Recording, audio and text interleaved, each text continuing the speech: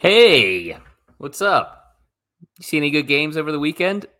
Before we get started, Jeff, I just want to say that our podcast today is sponsored by Jenny's Ice Cream and Season 3 of Ted Lasso, coming soon to Apple TV. Now, Jenny's Ice Cream is making a Ted Lasso partnership ice cream called Biscuits with the Boss.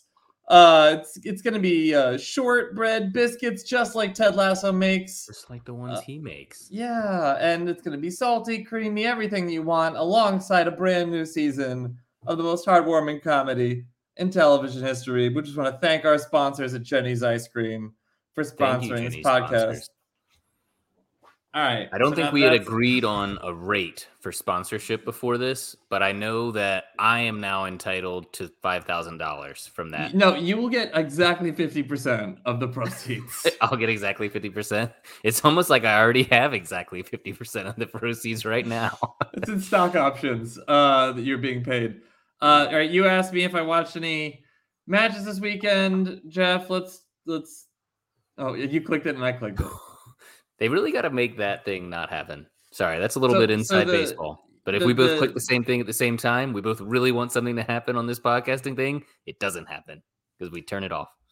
I'm pretty turned off already, so no actions required. But the banner scrolling on the bottom for our Twitch feed says, go ahead, fucking say whatever you want, Jeff. So I'm going to do that. Go ahead, say whatever you want, Jeff. I'm glad you gave me this opportunity because I thought of something mean. No, actually, I'm not sure if it's mean. You told me that there's a game we can play later, so this was going to be an almost game that I had for you. It's a would you rather This is not a game. Soccer is not a game, Jeff. You think it's a game? No.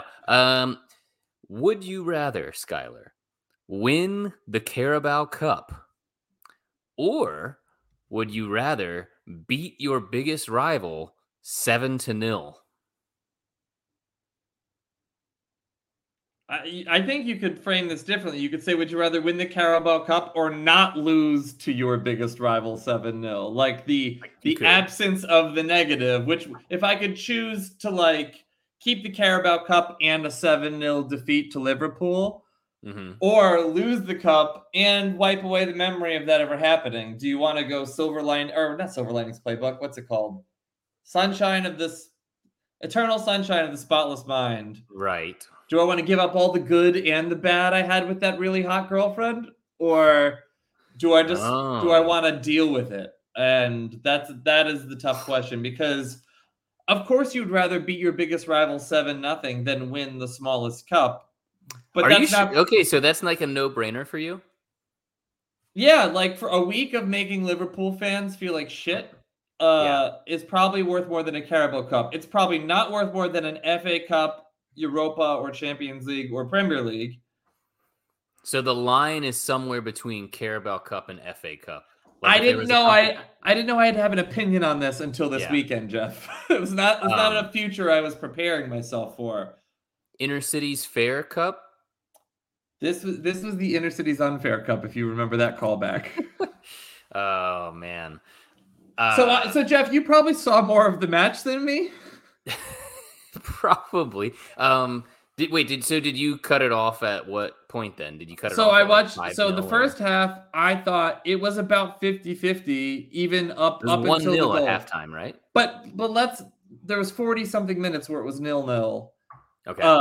And I want to say you saw minutes where Liverpool was highly dangerous, but then you saw we weren't playing our best. We're playing kind of about the same as the shittiest we have played in recent weeks, but still gotten results playing that shitty. So we were still doing the things that made you think, oh, Rashford's just going to get a goal out of nowhere, or Bruno's going to, I don't know. And then when Liverpool scored in recent weeks, when someone else scores first, it feels like it just pisses off the team. They come back and they win 2-1, or we earn an unlikely draw, or any of those things happen. It didn't feel that way this time. Casemiro kind of didn't look like himself, and reports, who knows if they're true or not, but reports were that he kind of had a little on-field injury in the 8th or 9th minute which I'm not saying that's an excuse because there are no excuses for what I saw part of. But yeah, there was like a lot sort of happening. Like Liverpool had started to play better. And at the time when I have to say, we are literally driving a car that we should have gotten gas 5 exits ago in. I don't think even rival fans, I don't think even Arsenal fans would say, yeah, United definitely reinforced the proper amount. And like, and for just the number of games we played with no rest, 3 games a week is like, it's not sustainable. I did not think that the other shoe would drop at Anfield in the same exact game that like Darwin Nunez figured out how to play Premier League football. Yeah.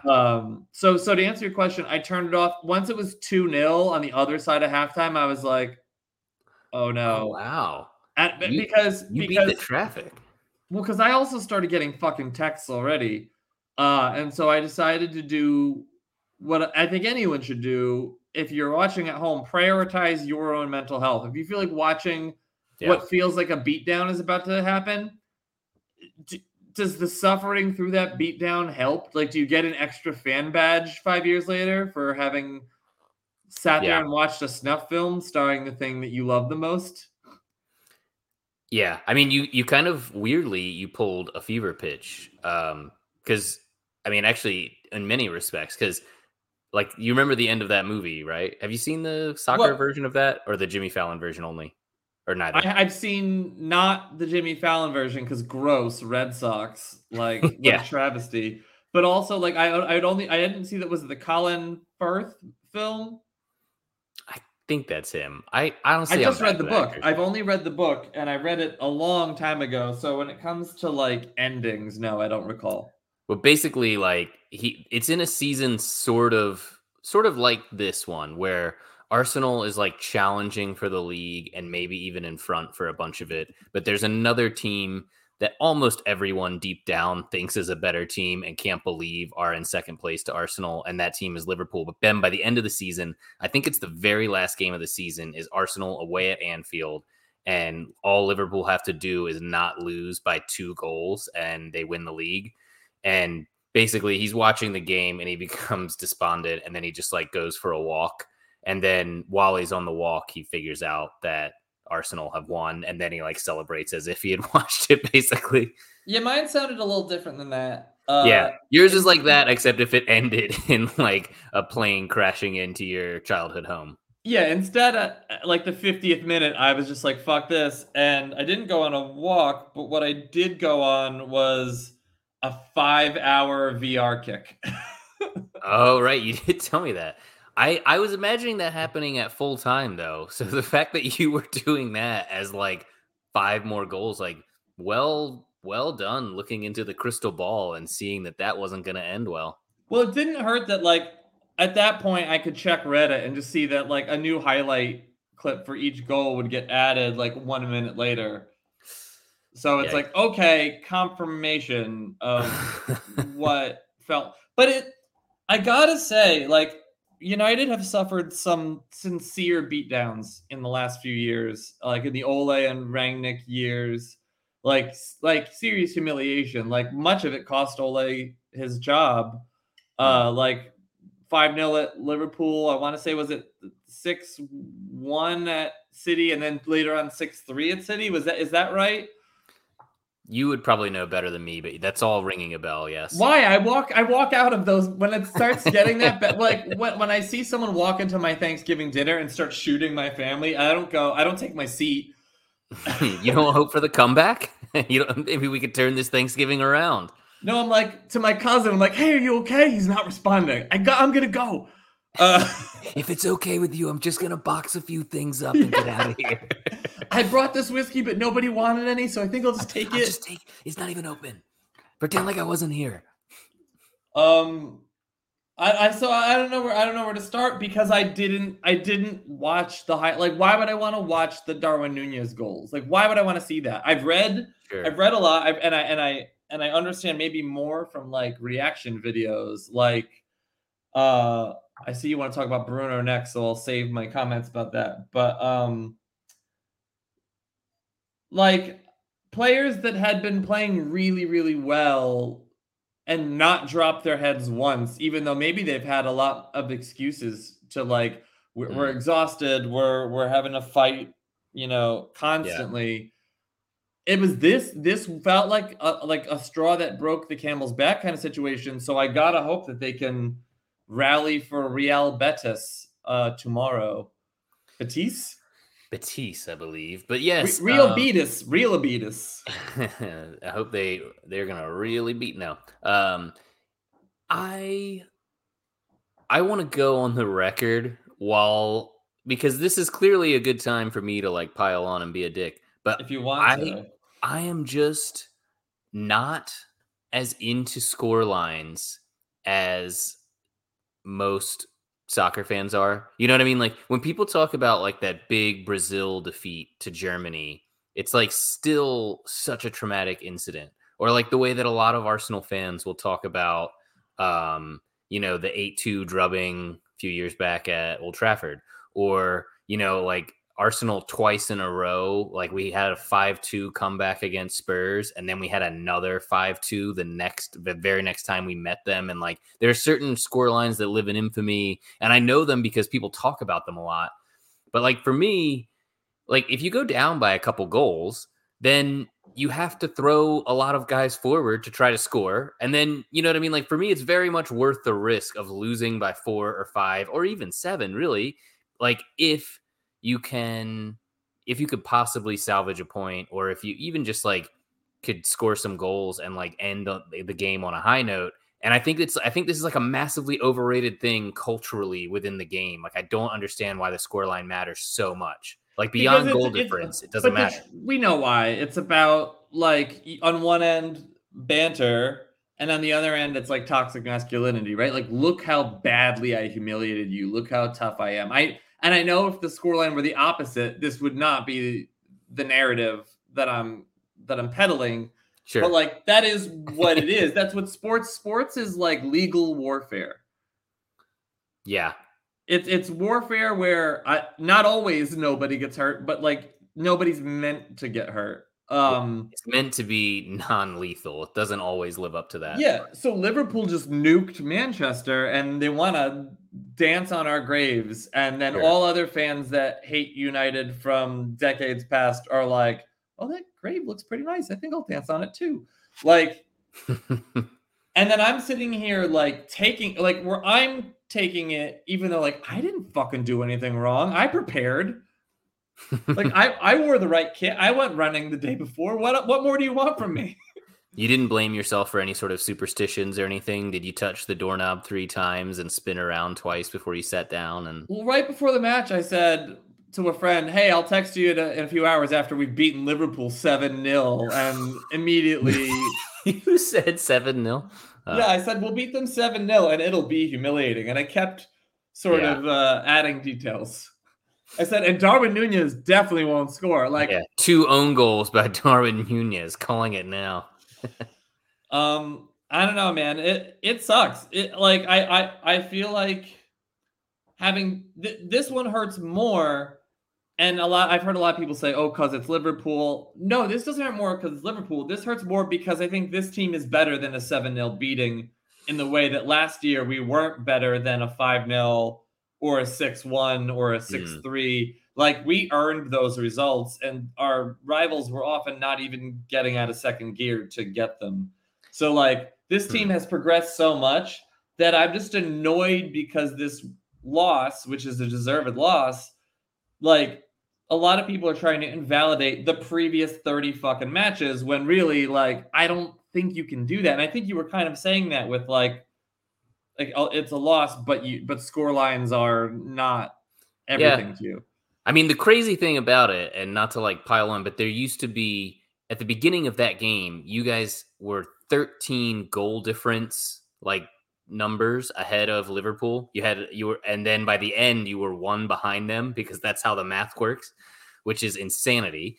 But beyond that, beyond the actual goal difference of how it affects the table, like I don't get bothered about it too much. Like and it has happened to Arsenal like a few times in recent years, and it doesn't bother me all that bad. And so I hope that you can just have my opinion instead of yours, because yours would probably be harder to have. When let's just say, we know my social life is not exactly. You're not going to look at my calendar and go, "Oh, look at all the many events you do and the rich friend life you have." Like, I spend so much of my life reading and watching Manchester United centric content. Yeah, and then even more time, rest of league, rest of world stuff, just to stay on that. So like, from like Sunday, Monday, Tuesday, even today, it's like all still kind of like a hangover unwatchable. still. It's unwatchable because it's like, it's either people going after us over it, or it's people being defensive over it. I had a performance review at my job yesterday. Somebody makes a comment like, "Oh, I knew you were going to have a good performance review, so I told our boss to speed that up, to actually have it earlier because you needed it." Like, people are like talking. People who don't watch Premier League or watch soccer are like, wow, being like, "Are you okay? I heard 9/11 happened." They have a Google alert set for if Man United get beat by more than 4 goals. They're like, "Skylar, your Fitbit said it was worried to all of us." Your Fitbit has sent out cries for help automatically. Can we run through this gauntlet of other topics related to the game so that we can just get it over with? Rip off the wax.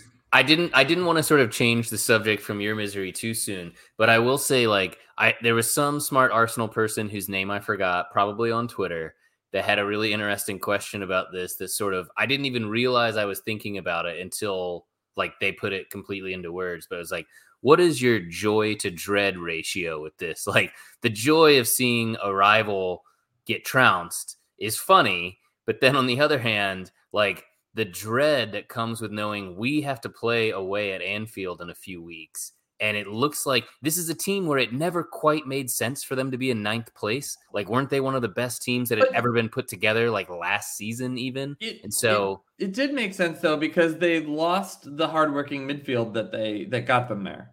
So sorry to interrupt you. Please keep going. But, I mean, but you even when, like, even if you're saying this is not as good of a team as it was last year, which I think is absolutely true, like, they never struck me as mid-table, which they were for this, like, a good chunk of this season. And I think now you look Chelsea? And I think Chelsea is so disorganized that I could buy that. And like, I think there's a lot of talent on that team, but like, this is different. Like, I don't look at Liverpool as being a dumpster fire in the same way that Chelsea is. But I don't know. And long story short, I do worry that they're starting to hit a little bit of a stride right before this is a match that I would have loved to have played like 2 months ago and already gotten the 3 points. And it'll be a really key fixture, because I think we have that either right before, I want to say, we go play City. So that's going to be a tough run of away games in the North against teams with really good players. I mean, Darwin Nunez just himself, if he has the most XG in the league right now.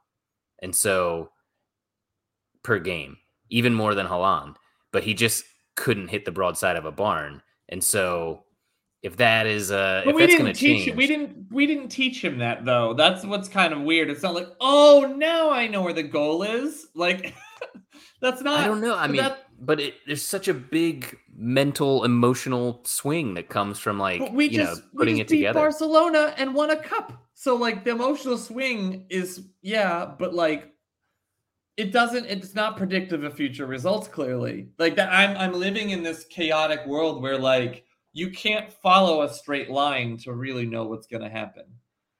But I do feel like you can follow an upward trajectory in Liverpool's form over the last few months. Like, even like pre to post World Cup, they've been a different team. You can follow it for us too. True. And that upward they were 2 wins away from a quadruple. So like, if anything, us the worst student in the 5th grade last year, like, suddenly being first percentile in a lot of ways is like, that was a straight line where you're like, oh wow, it's clear that change is happening and that they're improving and that they're way better way ahead of schedule. And then this happens. So like, what can you believe? You just kind of have to watch a game and sit down and go, I have no idea what's happening. Like an old person walking through a Walmart. You need just to like look for signs and hope that someone will help like you along the way. Old person posting on Facebook. Yeah. Is this Cracker Barrel that I went to last Thursday? Unsubscribe. Did you want to talk about Bruno? We should talk about Bruno since we've been saying that we're going to talk about Bruno for a while. I'm assuming that you've seen the video. Well, there's actually been quite a lot of Bruno content going around, and it sounds like you've all of it's been dispelled, so it's going to be a quick conversation. All of it has been dispelled.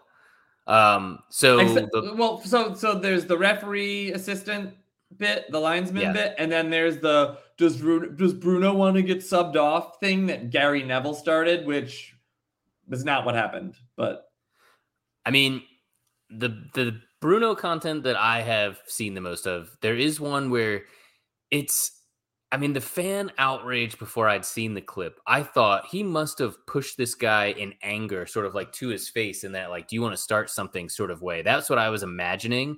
And then when I saw the clip, I'm like, you're really still not allowed to do that. But the linesman initiates contact. So like you don't want, yes, that is what the entire next day, the day after, the reaction to the reaction was watch larger clip, the linesman initiates, and yes, Bruno should not do that across the board, but it's not the usual situation where it's player coming to fuck with linesman. Yeah. And like, if anything, it's doing that weird move that like, I don't know, like I've done this in a testy moment, I think before, where you're like, you're just walking by someone, but you're also like a little, like it definitely had a little bit of, it had like 1% malice to it, which is probably more than you should be allowed to have with the referee. I'm very surprised.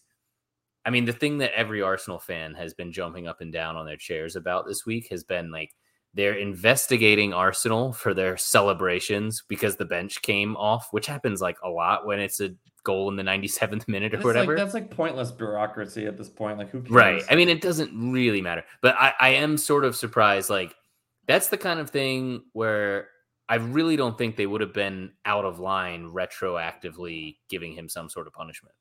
But like, isn't it weird how like it seems like every match these days has some like, well, there's the match and then there's the post-match litigation.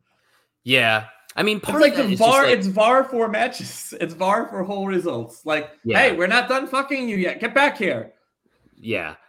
I mean, and I think part of that is just, there's just a lot more high definition footage of games than there's been in the past. I think in the past, there's a lot of stuff that just flew under the radar.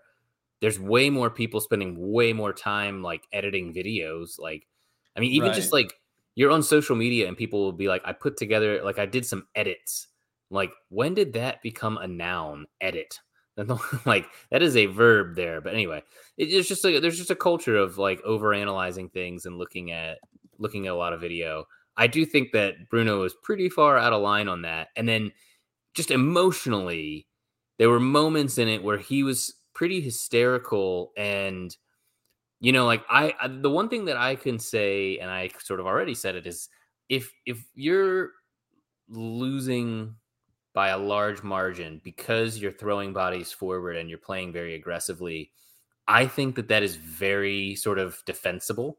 It's just a tactic, and sometimes, you know what I mean? It's a high risk, high reward kind of thing.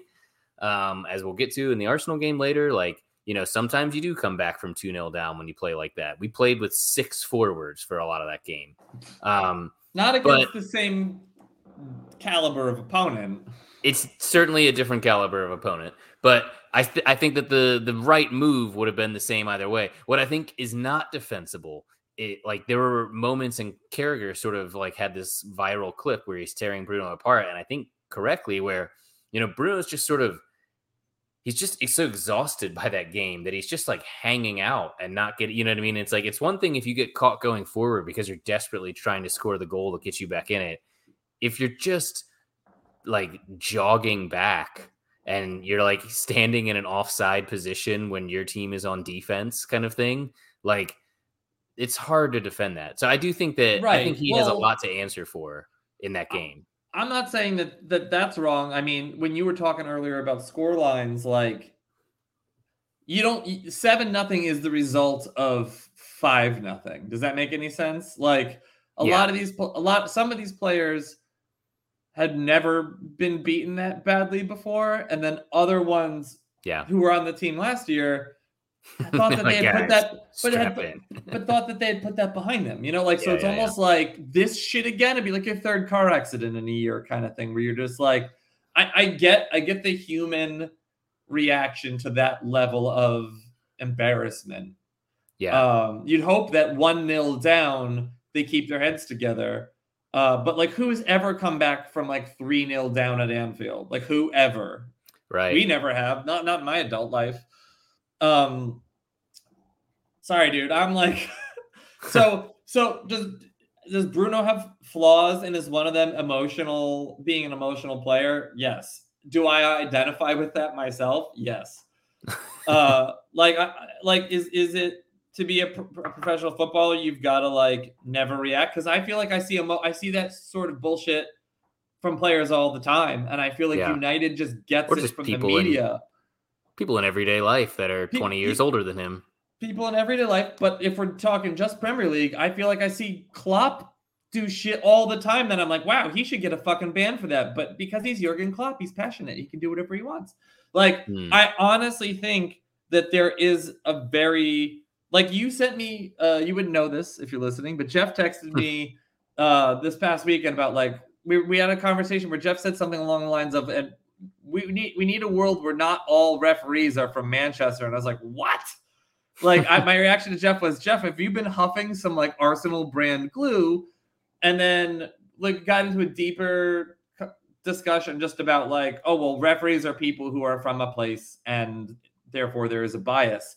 Right. Look at who the pundits are. Yeah. Which I have less of a problem with, because I get that is like Fox News / WWE. Like, these are characters, like, go for it. But to say, oh, it's Fox News, that's acceptable. Like, Fox News isn't acceptable, Jeff. So the soccer analog shouldn't be acceptable either. But it's like, it's all of these players who hate United, and all it takes is for them to spot one thing, like, ooh, I'm gonna fucking go in on Bruno now. Like, I honestly think he, and by extension of being part of this team, like, who's talking about Southampton losing? What was it, 9-0, 9 to something? Like, no one's talking about that. 4 days later, they weren't talking about it. So if Southampton had just beaten Barcelona over 2 legs and lifted a cup, then I think it would be a much more interesting conversation to have. They just suck. It's more interesting that you guys lost that way. I genuinely think the conversation for this season starts and ends with the Queen dies and we don't play a match for a fucking month while everyone else goes to their schedule, which is already too many matches for a modern athlete to put themselves through. Then we say, don't worry, guys. We know you missed all semester. We're just going to have you learn everything the day and a half before the final. Like, that's what playing this many matches with not even a single week where there's midweek off. Not a single one. And it goes back to fucking World Cup as well. Cup. Yeah. It goes. So they played the World Cup after a month of sit at home because the Queen died, and Manchester feels that deeply. All the London teams should play, though. By all means, all the London teams should play. So like, there's truly a competitive disadvantage to having to play that many matches back to back.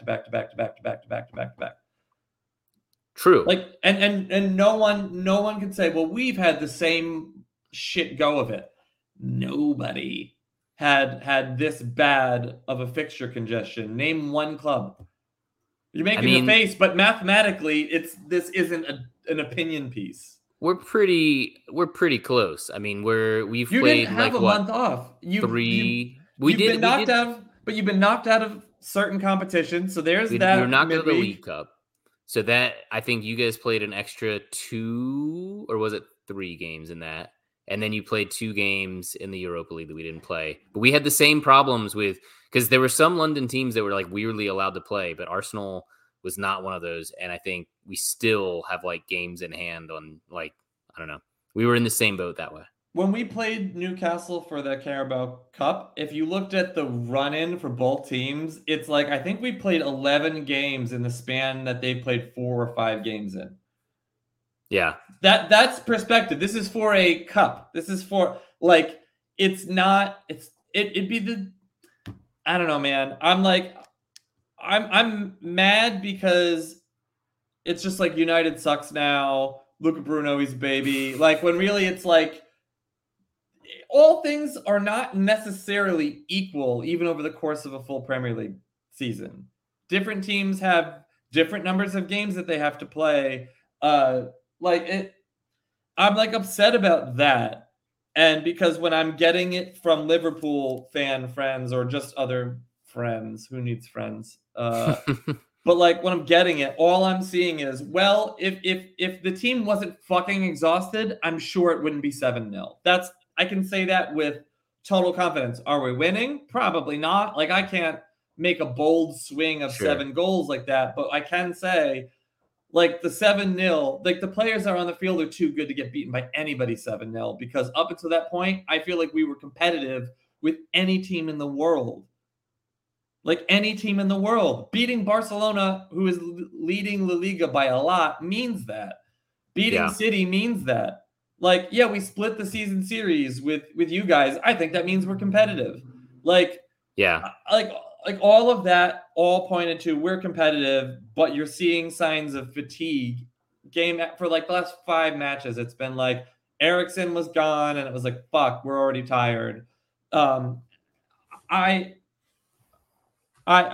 I feel like you could then counter argument, well, why doesn't Ten Hag rotate more? Because the players he's got to rotate with suck. So like, yeah, I mean the other one that's kind of a bit of a nuclear grenade to throw in, but you could say that there might have been a tactical starting of children to be done in the League Cup if you're worried about fixture congestion and you're not going to strengthen over the winter break. I mean, I think like. I was surprised that we went out quite as early as we did, but like Arteta, who has not rotated the squad much at all in important games, put in like 6 players that we hadn't seen during that cup when we crashed out of the League Cup.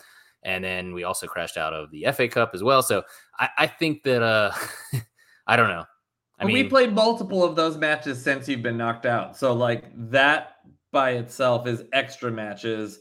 But my point was with the month off from the league, it's not that you're playing less league matches than us. We were making them up in less time with these extra matches on top. Extra, and each Europa League match, which I know you're still in the Europa League, that's 2 legs each. Like it's just too many fucking matches. You have to have a team of 30 first teamers to like get through all this shit at this point, and it's greed that's at the fucking core of it. So like it all comes back to the Glazers. The Glazers have never personally backed any coach with their money. They backed Ten Hag with our credit card in the summer and then didn't back him in the winter when we were in a great position to get even closer to you guys, to City. Like, I don't know, man. Was that to do with the possible sale at that point? Or what was that? Or is that a really nice thing that they could say to not spend money right now? I mean, well, but do you think it's just selfishness, or do you think it was more like pointed selfishness because of something to do with there's the no sale? money. There's no money from how poorly they spent the money. Oh, no levers to be pulled. The summer was literally, I'm going to buy an engagement ring on a credit card. Ask me how I know what that's like. Jeff, will you? No, I'm like, I feel like I'm mad and I'm upset, but like, what am I supposed to do? Say, you're right, Liverpool fan. We suck. Soccer's over forever. Like, am I supposed to do that? But that's the thing is, like, I really don't think that you suck. I think that, like, I think you'll go win tomorrow night. You know what I mean? Like, I think that you're like a good team, and this was like one terrible day at the office. And I think like maybe one of the best or most poignant things that I think you've said so far today was like 7-0 happens because of 5-0. There's a point where you sort of, you're not the same team anymore. I mean, you could look at the face of Bruno Fernandes, certainly, but I think many of the players on the field where it's like they were not playing their game from like the 70th minute on because of the way that the game was going.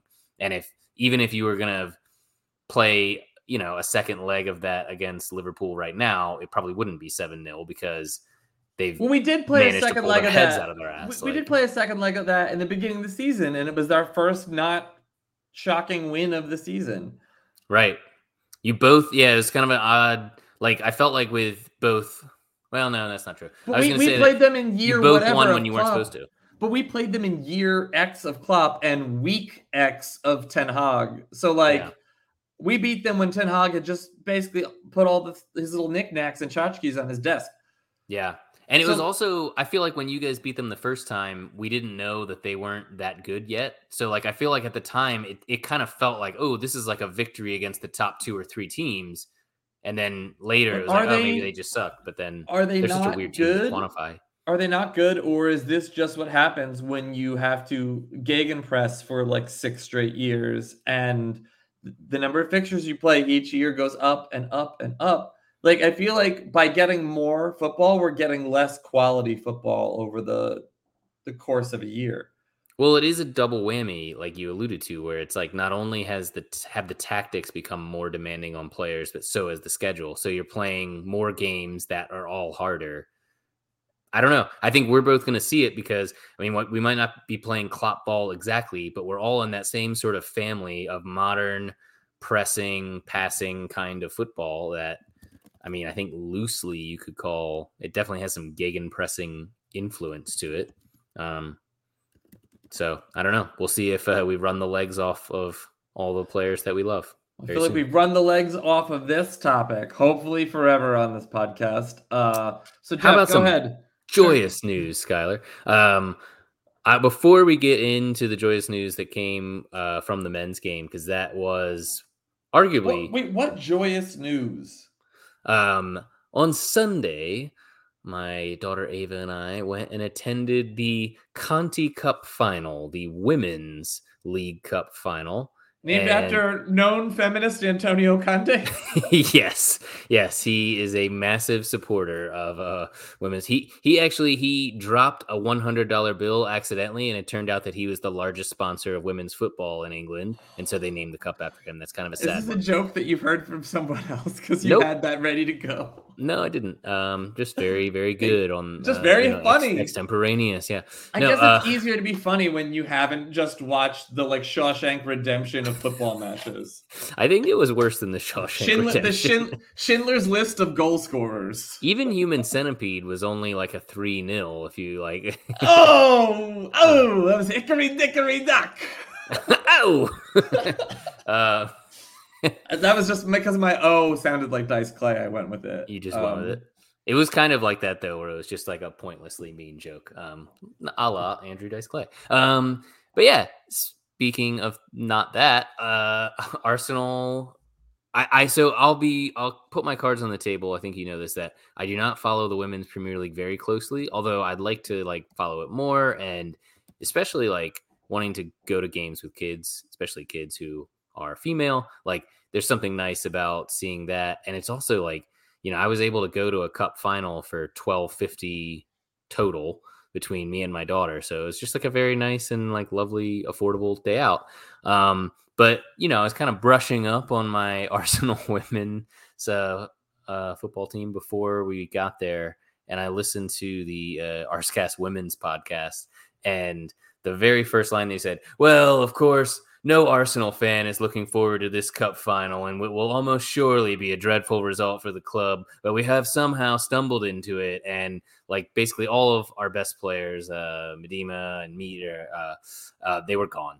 And I think I just said one of their names wrong, but that shows you what a big fan I am. Anyway, we were supposed to lose by a lot. Chelsea came out, scored in the 3rd minute. It wasn't looking good. It was a very cold and cloudy and dreary day, and I thought that I was going to turn my child against sports. And then Arsenal came back and scored 3 in a row, and it was amazing. And then I ended up having dinner in a really nice Jamaican restaurant instead of waiting outside for the train. And it was a lovely day. And congratulations to the Arsenal women's team for lifting a cup, even in a pretty rough time for the club, I think, right now. What was the total outlay for going to a women's Premier League match? The cost?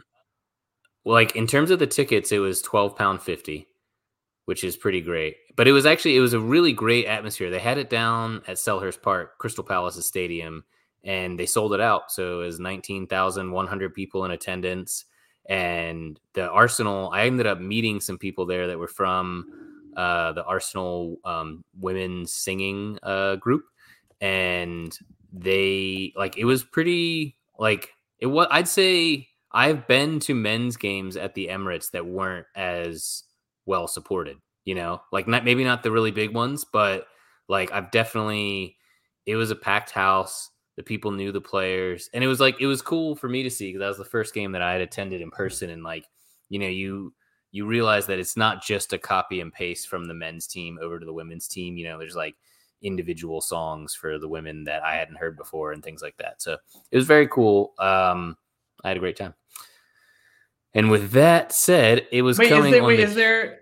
Is there still a women's song that's like, why don't City fuck off home at the, like, I feel like there's still got to be some of that like explicitness. It can't be like, I mean, yes and no. It's a way different crowd. I mean, not that they're like scared to say curse words or something, but it's like, I noticed maybe it's just an accessibility issue, but like way more families there, way more women, way more queer people there, way more disabled people. It was like, it felt like there were a lot of people that were maybe not your typical, like, I'm going to go drop like 75 pounds to get through the gate sort of people were able to come, which was cool too. Like a lot of younger people. And then interestingly, like a lot of like really like hardcore, like handicap looking, like old school, old men, British football fans were there. And like on some level, I think it tracks with them because like it's cheap.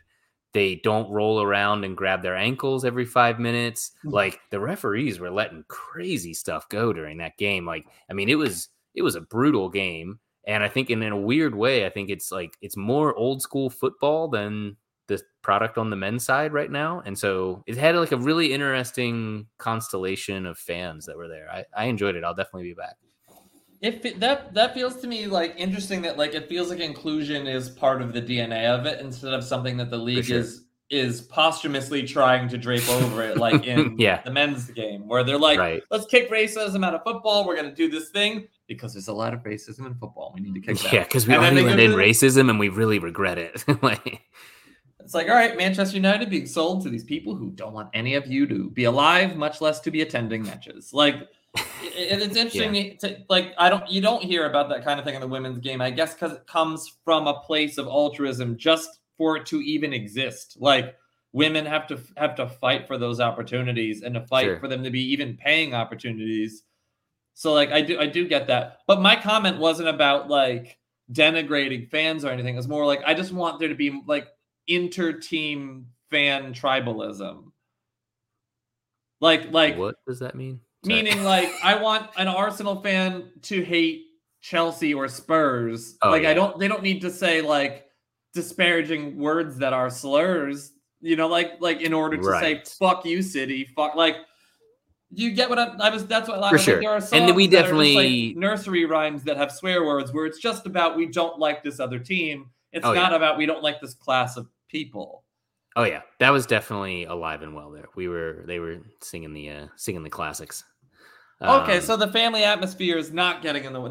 I'm sorry, I could have asked this more directly, but like that's what I was trying to get to. Is the atmosphere like feel PG or just it's more probably like a little bit more like the one thing I noticed, like, I don't know if this is totally just my projecting onto this, but like when we have attended Premier League games together, and pretty much every time I go, there's always a certain edge to the air. Like, you always kind of feel like I could turn around and see someone get punched in the face. You know what I mean? Like, there's always like a certain machismo. Like, you can feel it in the air tonight. Yeah, like you could feel it in the air. Like a drum solo could break out at any time.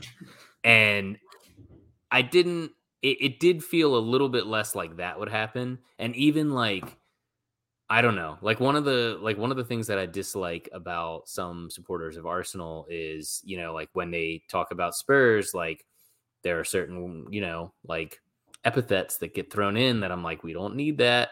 And like, definitely didn't hear any of that there. But like, plenty of fuck off, stuff.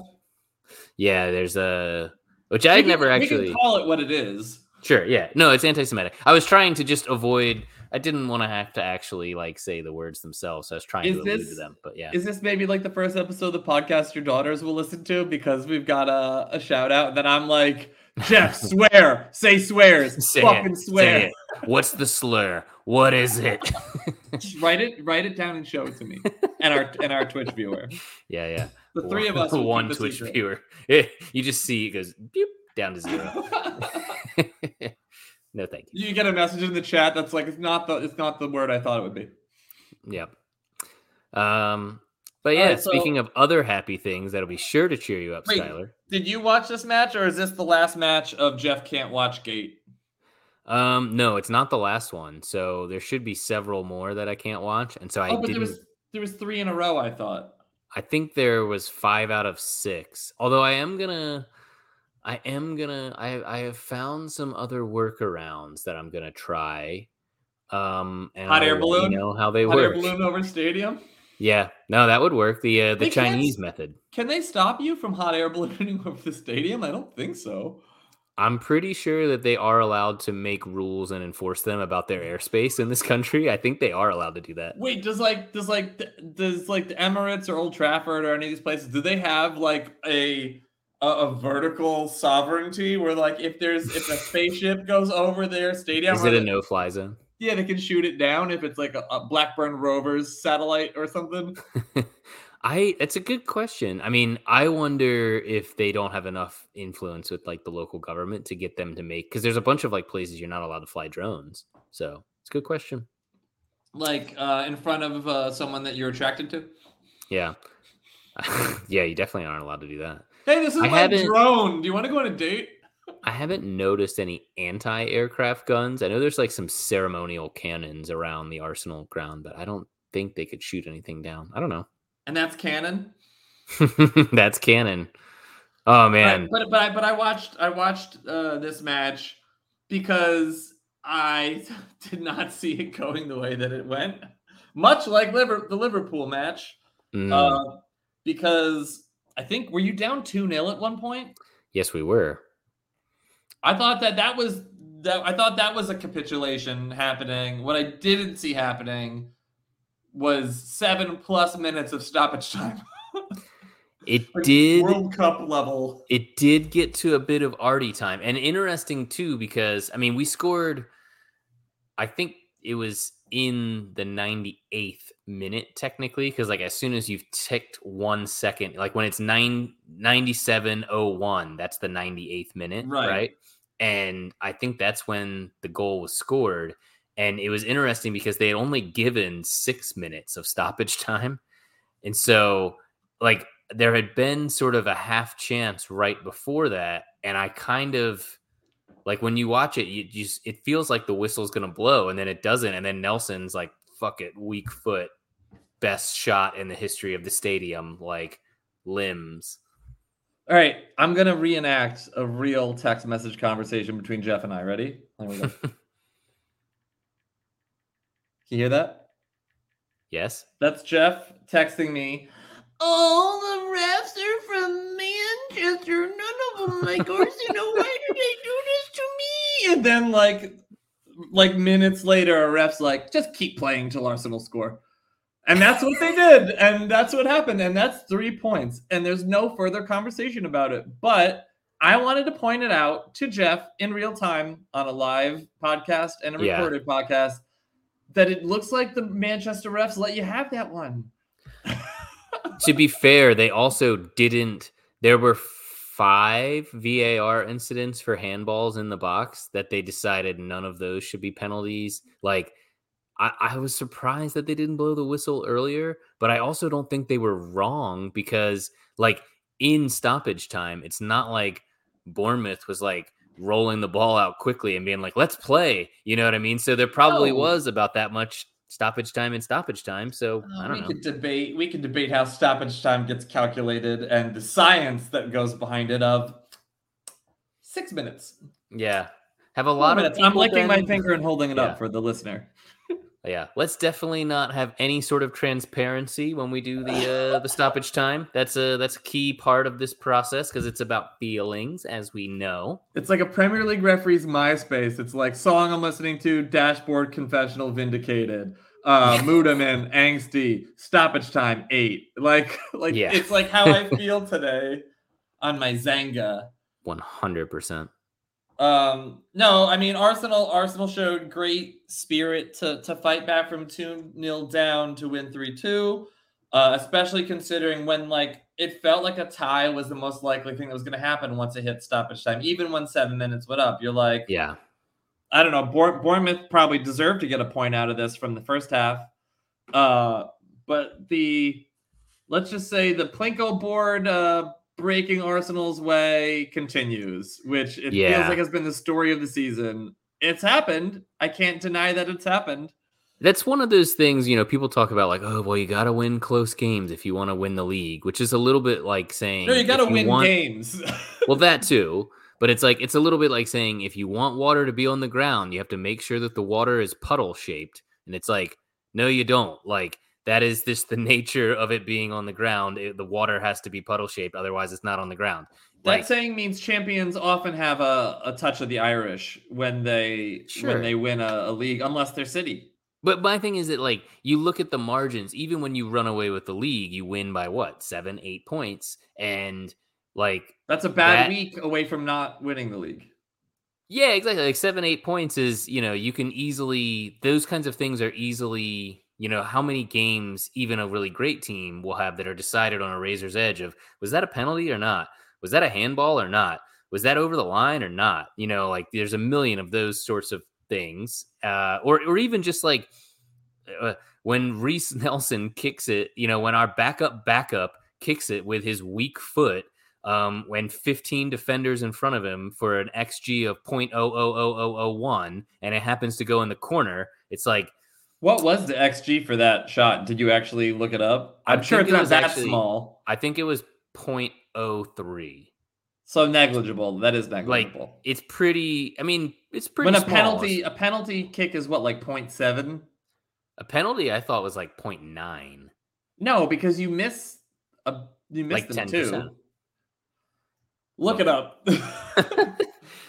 What is a PK in XG? I'm just going to get an answer right now. This is the Google Pod. All right, keep talking while I look it up. I'm gonna do. Jamie, can you Google how many? That's all right. Penalty kick 0.79. So split the difference. Okay, right between us. Maybe. But I mean, I did get the digit right. I did get the 7. Yeah, correct. But like if it was calculated kind of like minutes, then as soon as you click over, then it's kind of like on the 80th. The refs don't like Arsenal. I do think that it goes beyond coincidence that like. Everyone in England lives in London, and there are no refs from London. Like that is a strange. Why isn't there a London School of the Dark Arts, like a hog refs? Hog refs. Welcome to hog refs, Harry. You're a linesman. I mean, was it you that was saying, shouldn't we be able to fix the refereeing problem with like a decent reality show where we just have a bunch of people come in and compete over it? Who's a good ref? The end. Can you run? Can you see? Do you know things? Yeah. Have you accepted any like large stacks of bills in an envelope from someone? Who's your favorite club? Oh, Tranmere Rovers. Okay, you can officially officiate in the Premier League then, because they'll never be there. There's no bias. I don't know if that was a specific allusion to. What if you import? Name? What if? All right. This is a crazy idea. Every top flight league in the world has to do a refereeing exchange program where you basically are only having referees who are born outside of the country. That doesn't fix it perfectly, but that will eliminate local allegiances and sort of what you're talking about, like regional sourcing issues. Like all the referees for the Premier League will be from Germany and Brazil and Canada and Nigeria. I mean, the Premier League still might legitimately have a problem with that in the sense that it's followed worldwide, but it's all old white guys. But I also, yeah, that's an interesting facet there too. But I do think that, like, at the very minimum, couldn't you kill two birds with one stone by going around flashing your giant stacks of cash that the Premier League has and no one else has, and just get the best ref from every country Right. in the world? And then, so now, not only have you brought in a bunch of quality referees, they may be less biased too, because, like, some of them probably, I mean, honestly, like, most people, like, I think the Premier League is very popular in Asia and Africa, from what I understand, and to a certain extent, like, in North America now and Australia. But, like, I think in South America, like, they're really into La Liga, because that's where all the, like, La Liga, and then also even the Italian league, because that's where all the sort of connections have been between, there's so many people that have dual passports that way, or even just the language connections, and, like, that's where a lot of guys go to play. So actually do think they're probably sitting on a gold mine of referees that they just haven't tapped into, and they should. Jeff, what do you think at present Premier League referees get paid? This is listed per match. Oh, I bet you it is so ridiculously low, because salaries in the UK are way lower than you would expect. Right. And then also the referees are not very well valued. I bet you it's £850 a match. It's not a bad guess. So Premier League referees in 2020, 2021, this is what the article's from. I don't have a more recent one. Yeah. Were paid £1,150 per match that they officiate. I mean, how many matches? I think you probably they can't do more than one a day, do they? No, but there's like 20 referees, right? Are they working Saturday and Sunday then? Maybe. I don't know, but let's say they're paid well. They're paid better than, like, an American teacher, obviously. But, like, when the players on the field are making $15 million a year, or like when Ronaldo's pulling down $500,000 a week. I mean, just look at the economics of that, though. Like how much money is gambled on the game every week? Like, the referee's salary needs to be a percentage of that to have any reasonable chance of keeping stuff out of that. VAR exists because we want precision, but then we have hugely flawed people who have not changed at all behind the computer. So, like, let's just fuck off this per match pay thing, but, like, I think if instead of paying, let's say, a top flight referee $200,000 a season, and they're only gonna, again, they're technically athletes. They need to be able to keep up with the run of play. Right. So, like, you can't, this isn't a job you should be able to do until you're 70. This is a job where you should be done by, like, 55. Sure. And so you've got, after you train, let's say you've got 25 years of doing it, maybe 20 years of doing it at most. You need to earn sort of enough. So, like, I think they should be paying them double, triple that, but not paying bad referees that. What if the whole system was like, here's your base salary, it's what it is now. Incentivized. But yes, you get incentivized by the review of your refereeing performance. And if you're an awesome referee, you get paid a ton. Like, you get paid, like, much lower level player money, which would still be a lot. And then you could also take money and just create I don't know if PGMOL has a school, but they don't have a Harvard. They have a community college, apparently. So this was about Arsenal winning again, and we've talked about the refs multiple times during this episode. So I was just, nice to put a pin in that. Do you have anything else you want to say about your continued march to the title? Are you done yet? Are you over it? I don't know. I think it's still on such a knife's edge, because every sort of, like, underlying statistic I look at says Arsenal and City are far and away the best teams in the league, but City's a bit better. But Arsenal have had the rub of the green for some reason this season, and we happen to be 5 points ahead of them. And so every sign points to this one coming down to the final minutes of the season. My heart rate is going to be elevated for months at a time now. Pray for, check in with your Arsenal fans. I think the City fans, I think they're pretty used to it now. They've won 4 out of the last 5. I don't think it means quite the same amount to them, but yeah, it's gonna be a crazy season, and we have like we pulled off that crazy win that involved the Emi Martinez own goal off his head. You know what I mean? Not lucky at all. That was like what, 2 weeks ago? You know what I mean? It's like we've had a bunch of these things break our way where I think in other seasons they didn't, and we also happen to be a pretty good team. And so I don't know. I mean, we have some key injuries right now, but we also have Jesus back in training today. Wait, Jesus will rise again? Jesus has risen. Share the good news, my friend. It was supposed to be 3 days later. I feel like you've been waiting for half a season. Yeah, ye of little faith. No, we have. So I don't know. I think that we will be in it till pretty close to the end. But I think it's pretty much a coin toss based on how I see it. So I don't know. That's better than we've had for a long time. I keep trying to remind myself that the goal for this season was top 4. So we'll see if we make it.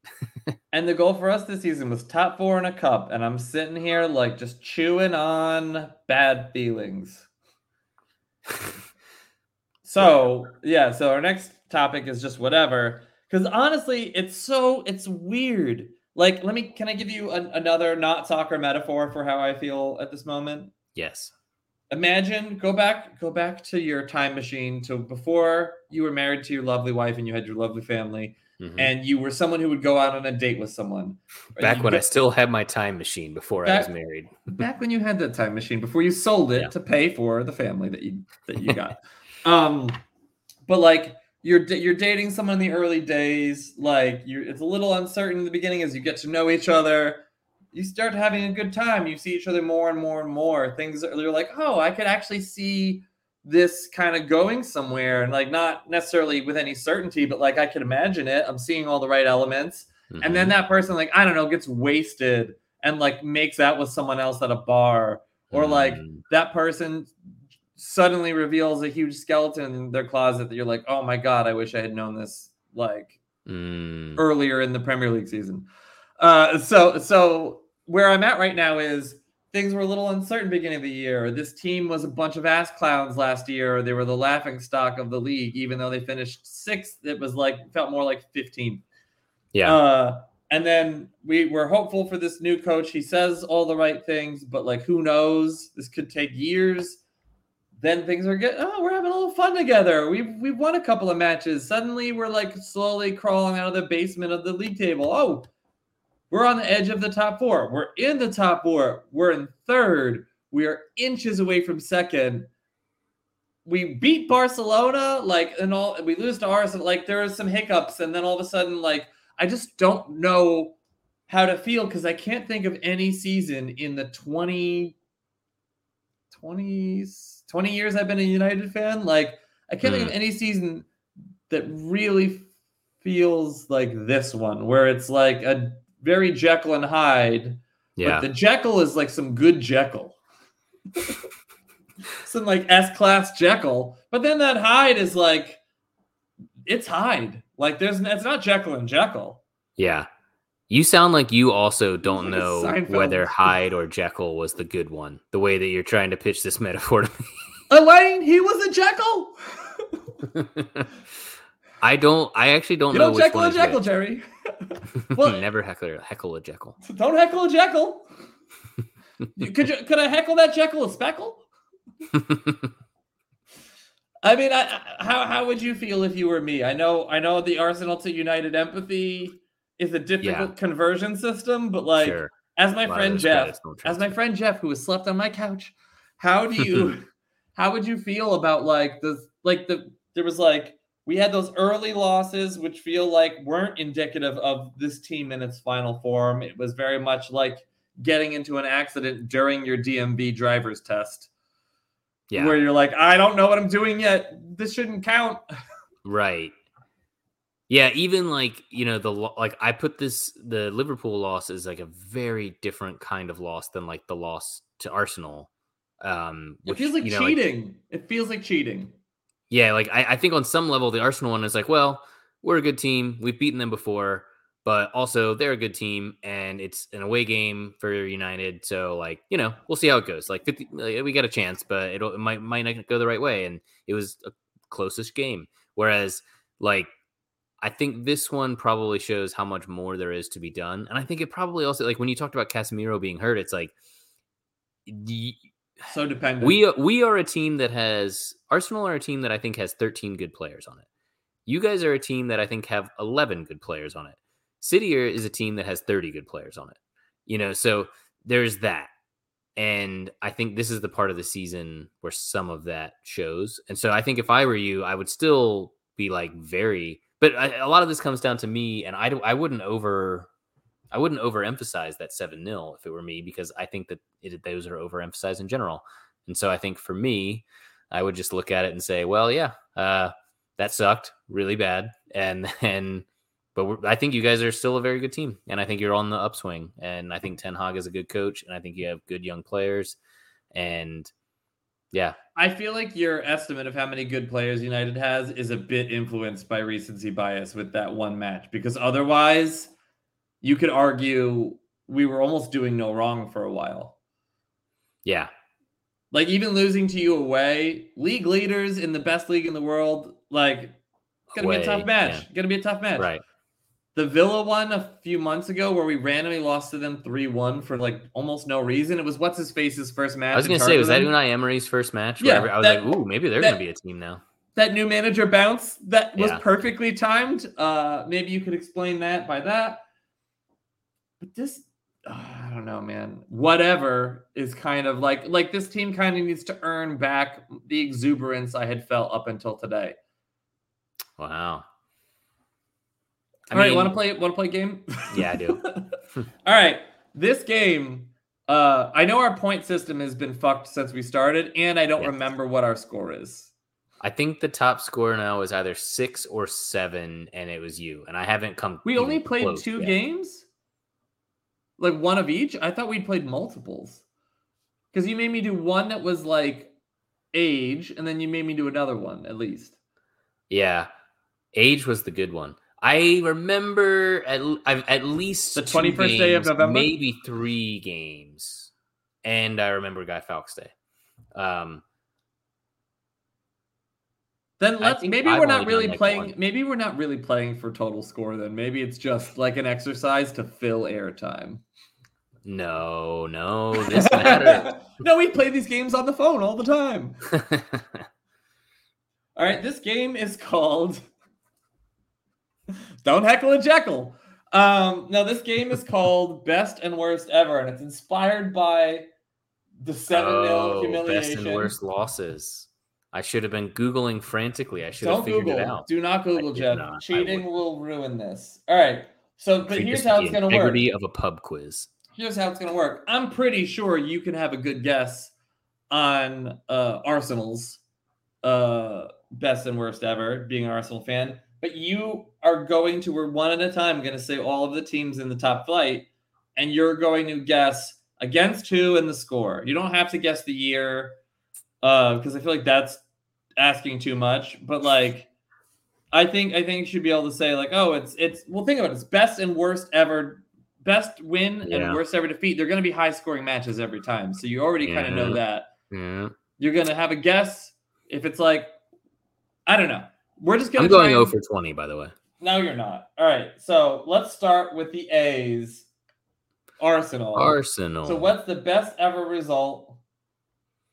Our best ever result. Best ever, like going back to 1886 or a Premier League era.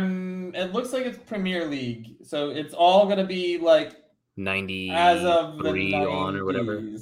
Hold on, I'm quickly scanning. It's looking like I'm not seeing anything before 95 from anybody. Okay, cool. So I just gave you even more information. I'm making this very hard game much easier. I am still getting nothing right. I'm gonna say, man. So scoreline. So guess the scoreline. That's easy because you can just sort of pull a number. And the best result would be not necessarily how many goals we scored, but the margin, right? Margin. Yeah. But it's often going to be a high goal scoring number. Sure. Man, I'm you're like a first lot you're of the guessing legendary ones don't sound that crazy. Like I must be missing one. I'm thinking there's one where we had a 4-0 against Liverpool. It was the Arshavin one, but I feel like there should be more than that. be that your final answer. Yes, because this will take too long if I hem and haw. 7-0 against two opponents, one in 2005, one in 2006. 7-0 versus Everton and a 7-0 versus Middlesbrough. Middlesbrough. Middlesbrough. All right, so that was the best result. Worst result will be that day that everybody would hate to be an Arsenal fan, right? It says so much about Arsenal fans that you would not know either of the two 7-0 victories, but you would have burned into your mind the 8-2 loss. Also, I mean, I guess it just proves that whole point about like not them with Liverpool beating us. Like you remember it probably because it's United. If it was Derby or Leicester or a third club that I could name right now, Sure. you probably would care a little less about it, I guess. But all right, so you got 1 point. Boom. I'm glad that I haven't been skunked, but I think that might legitimately be my last point. All right, I'm going to give you a point if you just guess the scoreline right. Okay, the team. Yes. The team is bonus, so you just have to guess a number. What number am I thinking? Yeah. The category is numbers, and any number will get you. Unbeknownst to you, V is a number. All right, Aston Villa, best ever result. 5-1 against Birmingham. Kind of close. 7-1 versus Wimbledon in 1995. Okay. Worst result. Oh man, they probably had some real doozies over the years. I'm gonna say 8-1 against Chelsea. 8-0 against Chelsea. No! Oh, it was so close. Jesus off the crossbar. Oh, that's claimed by the keeper. Sorry, Jeff. That was. I really wanted you to get that one. I heard you saying 8, and I was like, "Can he do it?" No, he can't. All right, Bournemouth. Ooh, they've even been trounced a bit this year. I think we beat them 5-0. I want to say this year. I would say 6-0 to the Arsenal. 6-1. You just don't think that any of these teams can score, do you? Against Hull in 2016. And then worst result. We're just in the B's now, so I'm going to speed this up. Yeah. 5-1 to Fulham.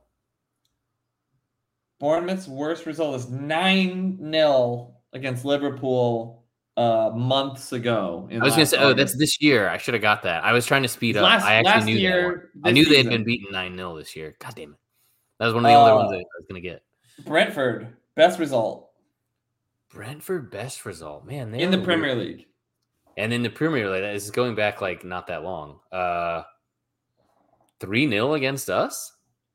4-0 against United. Oh, shit. That was also like a month ago. 2 weeks before that, Bournemouth 9-0 against Liverpool. And then what is their worst result? Again, Premier League. Worst result, Brentford. No idea. 5-2 to Man City. 5-1 versus Newcastle or 4-0 versus Aston Villa. Okay. Tied for both options there. All right, let's keep going. Brighton and Hove Albion. Again, not a ton of Premier League experience, but what's their best result and their worst result? Best result, 4-0 against Wigan. I'm going to give it to you because the answer is 4-0. And the two options are United and West Ham. Oh. United was in May of last year. And this is the end of the Ralph Rangnick era. Okay. And then 4-0 against West Ham 4 days ago. To speed this up, how about I just guess every team's worst one, and then you Is tell this me the other one? stupid? If it's just guess a No, number. this would have been a good game for me to come up with for you because you know more of this stuff and you would get it. But I'm just a dummy, so. I'm better at the matches that involve suffering, I think. All right, Chelsea. What is Chelsea's best result and worst result? Chelsea's probably got some big ones in there. I'm gonna say they have one against us. I think maybe like 6-0 against Arsenal. Jeez, This is for best. for their best result, yeah. They have 2 8-0s, one versus Wigan and one versus Villa. Okay. And then their worst result. 7-1 versus Spurs. Same differential, 6-0 versus City in 2019. Okay. That was also recent. Wow. Mauricio Sarri was managing them then, and that was a sorry scoreline for sure. Crystal Palace. Ooh. Butt scratcher. 5-0 to Chelsea. I'm going to give it to you, Jeff. 5-0 to Leicester City in 2018. So you've got 3 points, or is it 4 points? I should have 1. And their worst. Well, because you got the 8-0. I feel like you've got. I think I do have 4 points, points, actually, right? Yeah. All right. So their worst score is 6-0 against United. 7-0 against Liverpool in 2020. I don't know what combination of accents that was. Everton. Is this therapeutic for you at all to realize how quickly other people will forget them? Every team has gotten dicked by a similar score line that wasn't as good of a team as Liverpool sometimes. Like the Chelsea one that you just literally less than a year later, they lifted the Champions League trophy. And then Sarri was fired. Or no, that was Tuchel. Tuchel took over. Wasn't yeah, I was gonna say Sarri was fired, then Tuchel took over, won the Champions League, and then he was fired. Yeah. Everton. They've had some doozies. Oh, I should remember these from earlier. Oh gosh, you already told me this one, didn't you? 7-0 to Arsenal. All right, you get 2 points for one thing then. So is that 5 or 6 points? 5, right? These points are whose line is it anywhere? Whose line is it anywhere? Yeah. Whose line is it anyway? Points every where British it's quiz shows points. It's 7 points or 1 billion points. Then they lost. You didn't say their best result. Their best result would have been 8-0 against Stoke. 7-1 versus Southampton, where they beat them in 96, and 7-1 versus Sunderland in 2007. Fulham America. Fulham. I'm going to go Fulham on this and say 8-0 to Manchester United. 6-0 against Norwich in 2005 and 6-0 Oh, this is their good result. Yeah, we always do best first because alphabetically best comes before worst. Oh. And then the other side of that, I'll say 5-0 against United. 6-0 defeat to Hull. It's hard to predict sometimes. By the Tigers. But also Fulham this year is maybe the best Fulham since Clint Dempsey. Yeah, they are a good team. You might even say that they are a better team than Dempsey's team. Leeds. 7-0 against Blackburn Rovers. So this is their best result? Yes. 6-1 versus Bradford City and a 6-1 versus Charlton Athletic. Bradford City was in the Premier League? In 2001, roughly around the time I became aware of the Premier League, this happened. Oh, interesting. Yeah, I was not aware yet. That's crazy. They're in League 4 or whatever now. Yeah, it's a bummer. Yeah. Whenever heritage clubs fall that far down, it kind of sucks. So, Leeds' worst result. This is like a United thing, right? Like 6-1 against United. 7-0 to City 2 years ago. Okay. Leicester City. 4-0 against Norwich. They beat Southampton 9-0 in 2019. Wow. 9-0. 9-9-9. And their worst result. 6-0 against City. I'm just going to yell out a team name. You say 2 numbers. Okay. Liverpool. 5-1. Well, they just beat United by more goals than that. Oh, sorry. You're moving on to Liverpool. I thought you were doing that for the last one. 7-0 Liverpool. They've probably done better than that, though, haven't they? 9-0 versus Bournemouth in 2022 last summer. And worst result. Oh, that was another one I should have gotten because you already told me. And then worst result would be 4-0 against Arsenal? 6-1 to Stoke City in 2015 and 7-2 to Villa in 2020. Wow. Weird So team. that same Liverpool team conceded 7 goals to Villa about 2.5 years ago. 3 years ago. Okay. Man City, best result. 9-0 against the team you told me before. 8-0 versus Watford in 2019. Damn it.